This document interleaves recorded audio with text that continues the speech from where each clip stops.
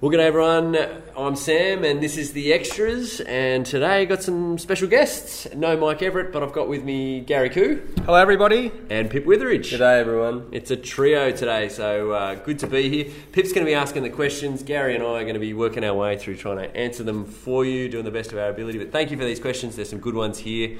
And So this week at church we looked at Colossians 1:15 to 23. Gary, do you want to give us a bit of a summary of what it was all about? Oh, what I spoke about was basically two things: who is Jesus, and what has he done for us? That's basically it. I kind of started the whole idea that the world's view of Jesus is a little bit deficient, especially that of Siri. I think Sam went in a similar direction. We talked about Siri at church. Yeah, it was good fun. Yeah, nice. Well, but bigger than that, we were looking at Jesus more than Siri, and how amazing and incredible he is in who he is and what he's done. Yeah. Absolutely massive picture of Jesus we get here in these verses. Yeah, cool. Well, we've had a few questions that have come out of the talks over the weekend. So let's dive in. First question. Do you have any advice on how we should pray for God's guidance in making decisions? And the examples given here are things like jobs, ministry, that kind of thing. Yeah. So I think that one's coming out of the previous week passage. I think that's a hangover question from the week before, which was talking. There's a bit about kind of God's will and kind of growing in the knowledge of God and knowing God's will with having spiritual wisdom and understanding, back from Colossians chapter 1 verse 9. So it's and I think both of us, Gary, we talked about God's will not so much being concerned with kind of who I marry or what job do I do, but the big things of God's plan for the world. That's right. I mean, people can look at God's will in terms of guidance, what should I be doing in my life? People can look at God's will in terms of morality, what's right, what's wrong. But I think the picture of God's will in Colossians has a bit more nuance than that. It has more to do with our relationship with God and how that flows out of our understanding what God is doing in the world, what he's on about, the big picture of history and salvation history that all leads to Jesus. Okay. So in that context then, how do we make decisions like what job do I take and who do I marry or that kind of thing? What ministry should I get involved in? Does God have a will for my life? Yes. That you be holy. I mean, you said in Thessalonians. 1 Thessalonians 4. That's right. But I think part of the problem we have when we keep on thinking about what is God's will for my life is sometimes we want to know what the right thing to do is, so we'll have exactly the best life possible. But actually it's more of a sphere of wisdom when it comes to God's will rather than right and wrong. God gives us the tools to make good decisions, gives us the framework to make good decisions, but none of it guarantees that we do exactly the best thing for our life here and now. So I guess in that sense, we're trying to make our decisions, I guess, in light of God's plan for the creation, for the redemption of the world. Yeah. So maybe some practical things if you're trying to work that through. I guess one easy question to ask is there a clear right and wrong here?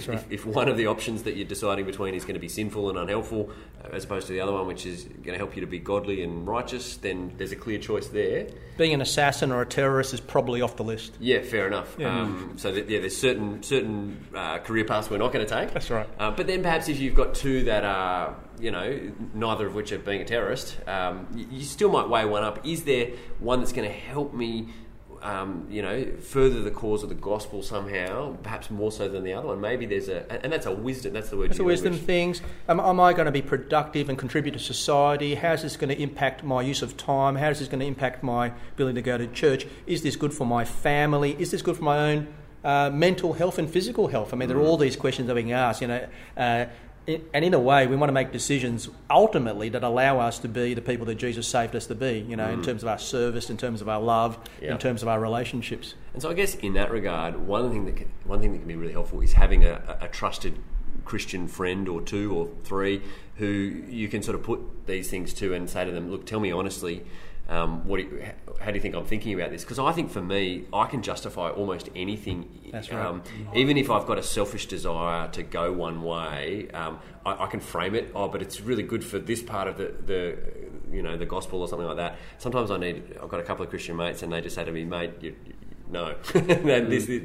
You're trying to justify something that's actually not that helpful because we know you and we know what you really like. That can be absolutely, and I guess it just keeps on telling us that being in community, being in church, being in a growth group is so helpful for us that we don't make the decision in isolation where we're captive to our own self-justification and sinfulness. We actually, we have a good sounding board. So it's really important at that point to keep on reflecting off people, but also to be in God's Word and be active in prayer and having Holy Spirit keep on working in your heart so that you see things God's way rather than your own way or the world's way or what from social media or from your parents' expectations. But that's really helpful as well. So it's about framework, isn't it? It's about seeing things clearly, seeing things from God's perspectives rather than our own selfish perspectives. Yeah, that's really helpful. Cool. All right. Sam, you covered 10 incredible truths about Jesus. I did. It was my BuzzFeed talk of Sunday night. It was great. The question here is, which of those 10 statements would the Colossians have struggled or disagreed with? Yeah, that's a good question. I had 10 truths, and I think the question might be leaning towards some of the stuff we've been talking about in Colossians, in that Paul seems very keen to sort of stave off any sense of wandering away from Jesus in the whole letter to the Colossians. He wants to kind of reinforce Jesus is the solid ground. Jesus is where you want to put down your roots, and you want to start with Jesus and run with Jesus and not move away from Jesus. And I guess part of it comes down to whether or not there is a particular issue in Colossae. Sometimes it's referred to as the Colossian heresy, Gary, and whether or not he's got something specific in mind that he's writing about a particular issue. You got any thoughts on that, Gary? That's a common thought that Paul is addressing a specific issue, and the fact that he is addressing a specific issue. An issue, you can see that in chapter 2 verse 4 and chapter 2 verse 8. There were other people around who were saying things, basically saying that Jesus isn't enough. But Jesus can be not enough in all sorts of different ways. And I think, as we get to the back half of Colossians, I don't think it's one heresy, but there are other things that could take your eyes off Jesus being the solid ground. I think that's right. And there seems to be, as you chase those verses down, chapter 2 verse 4 is helpful, chapter 2 verse 8 and then 9 is helpful. It seems to do with fullness, which is a little kind of concept in Colossians about having kind of everything. We saw it in this week's passage that the fullness of God is in Christ in chapter 1 verse 19. All God's fullness is in him. There's sort of no lack with Jesus, and I think what Paul is doing here is he's building up this incredible picture of the total supremacy of Jesus in everything, from creation through to redemption. All of it, Jesus is kind of top dog, and he lacks nothing. And the Colossians seem to be potentially under threat. I don't think they seem to. I think be doing quite well, because in 2 verse 5 he says, "I delight to see how firm you are and how orderly you're doing." But there is always a threat, and I guess it's not just for the Colossians; it's for us too, that we would wander away to anything other than Jesus. And I think that's what you can say here is that, and in one level, then all 10 things we said about Jesus on the weekend are risks that we would, because they all put a kind of a challenge to us where we say that anything other than Jesus is the best, and Jesus is the best on every front. That's right. So that idea of being Jesus being supreme, it's a real challenge to our own sense of worth and autonomy and self-determination when you hear that everything belongs to Jesus, everything was made for Jesus, Jesus sustained all things, above all things.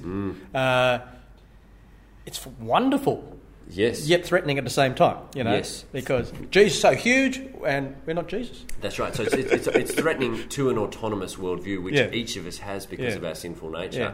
But it's also wonderful because it takes us back to what is true, but also the best thing, because it's much better that Jesus is in first place rather than you or I being in first place. That's absolutely, and it gives us great confidence that if Jesus has died for us to save us, that he's actually able to do it, given who he is. Absolutely, yeah. Cool, very helpful, awesome. Next question is, what does Jesus say about hell in Colossians?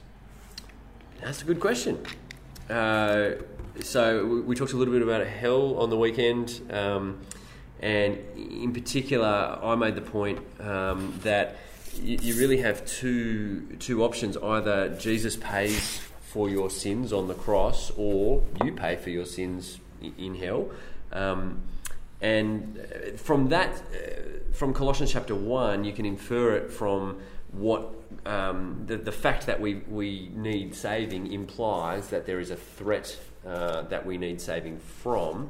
And then it's pulled out a few places in Colossians. So in chapter 3, verse 6, Paul's just talked about a whole bunch of evil practices, and he says, because of these, the wrath of God is coming. And chapter 3, verse 25, talking to slaves and masters, he says, anyone who does wrong will be repaid for his wrong. So there seems to be a sense of what we call retributive justice going through Colossians. And there is this kind of like, back in chapter 1, verse 13, there is this place that we are rescued from, which is called the dominion of darkness.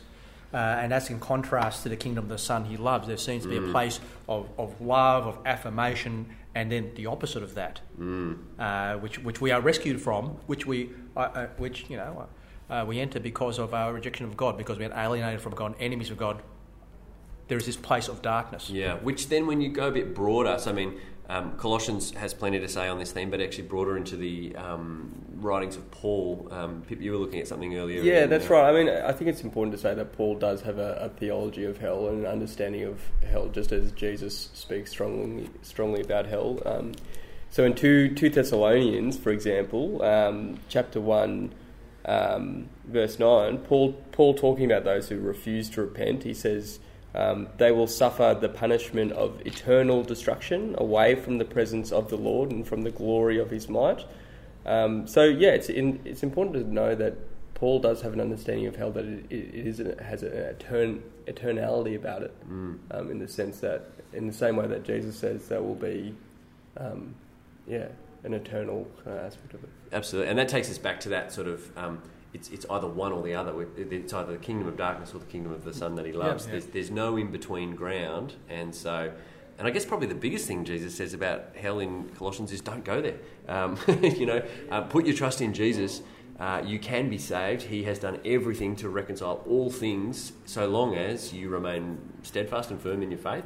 The big teaching on hell is trust Jesus and don't go there. Yeah. Don't go there because you don't have to. That's right. Yeah. There is grace available for you because God loves you. Yeah, cool. All right. Last question. What would you say to someone who, after hearing Paul on putting your trust in Jesus and finding your hope in him, someone who's still struggling with anxiety, and worrying about things in their life, they're having a tough time in their life, and they can't seem to let go of this anxiety. They think they should just be able to give it to God and be done with it. What would you say to someone who's struggling with anxiety? It's a really helpful point, and probably quite a sensitive point as well. And I addressed this briefly on Sunday, just around the idea of Jesus being the one who not just created all things but sustains all things, and I was trying to draw up the fact that there is a genuine comfort in that truth, that God is in control. Jesus is actually actively in control and sustains everything, and there is something true there which we can cling on to in our anxieties. Now, I appreciate that that's sometimes easier said than done, and particularly if you've got a kind of clinical type of anxiety. Now, Gary, you're the qualified doctor in our midst, perhaps more able to speak on the medical side of things. But yeah, I mean, what would you say to someone in that space? I think what I want to say is it's good to see your doctor. It's good to get help, and sometimes I think we can feel unnecessarily guilty about how we feel or think. We think that if I am a Christian, I should be able to hand this over to God and just feel better and be able to deal with my anxiety. But sometimes there's an issue of chemicals and your brain and things not working the way they should be. And getting help can often be the first step to actually making progress in that area. Yeah, and I guess in the same way that someone struggling with depression might feel like, hang on, the Bible's telling me to be joyful in the Lord and I just can't be joyful. Well, again, part of the issue might be that you need some medical help there. That's right. And your faith in God and your trust in the promises of the gospel will help you in that, but they may not, from a clinical point of view, be able to do everything in terms of restoring you to full health at that point. I guess it's similar with anxiety. Similar. And the thing I say to people with depression and anxiety is actually God knows your heart. And God knows you're sick. And we get so worried that what happens if I think this or that? What will God think of me? God's bigger than that. He knows. He can see beyond your illness. He knows you better than you know yourself. Absolutely. Yeah. And so I would say reach out and ask for some help, whether that's through your doctor, but even talking to Christian friends and telling them, look, this is something that I struggle with, this is something that's going on for me, seek as much help as you can. And don't forget to pray.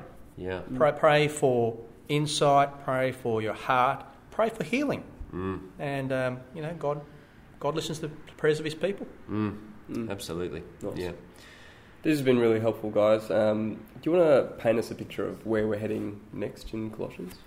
Yeah, so this week, pushing forward, we're in Colossians 1, 24 through to 2, verse 5, and I guess Paul turns now to think a little bit about the nature of his ministry as an apostle, and at face value, Paul's ministry looks mad. Yeah, absolutely. He's in prison, he is suffering, and when he's not in prison and suffering, he's outside of prison and suffering and working hard. The Gentiles hate him, the Jews hate him. Absolutely. And yet, he begins in verse 24 with the words, "Now I rejoice." And how is it that Christians, Paul in particular, but Christians more generally, can have a deep sense of joy in hard situations? And I think the answer is because when you see what God is doing in Christ, it gives you a new purpose and a new goal, a new mission statement, if you like, which for Paul is to present everyone mature in Christ. He sees the richness of who Jesus is and what Jesus has done, and he sees just how much treasure is in Christ, and he wants to get people there, and that is even bigger than looms bigger in his mind than his own sufferings. Yeah, Sam's talk and my talk will be a little bit different this week because I've got the civic opening at 9:15 at morning church, and what do you say from Colossians 2, outsiders and dignitaries and the like? And what I'm going to talk about is what we're on about as a church. Funny, we're called St. Paul's. We're looking at St. Paul. What St. Paul is on about is what St. Paul's is on about, which is about proclaiming the gospel of Jesus and presenting everyone mature in Christ. Yeah, nice. When you want to dig a bit deeper, listen to Sam. Yeah, good one. Good. All right. Well, yeah, we'll be praying for you, Gary. It's a great opportunity to speak to some of our local community on Sunday morning, and Open Week kicking off. It's so exciting. On the weekend, Food Fair Saturday, Church Sunday, all sorts of stuff coming through the week. So check out the website. Make sure you're coming along to stuff, bringing your friends to stuff. But we'll see you at church on Sunday. See ya. See you then. Okay.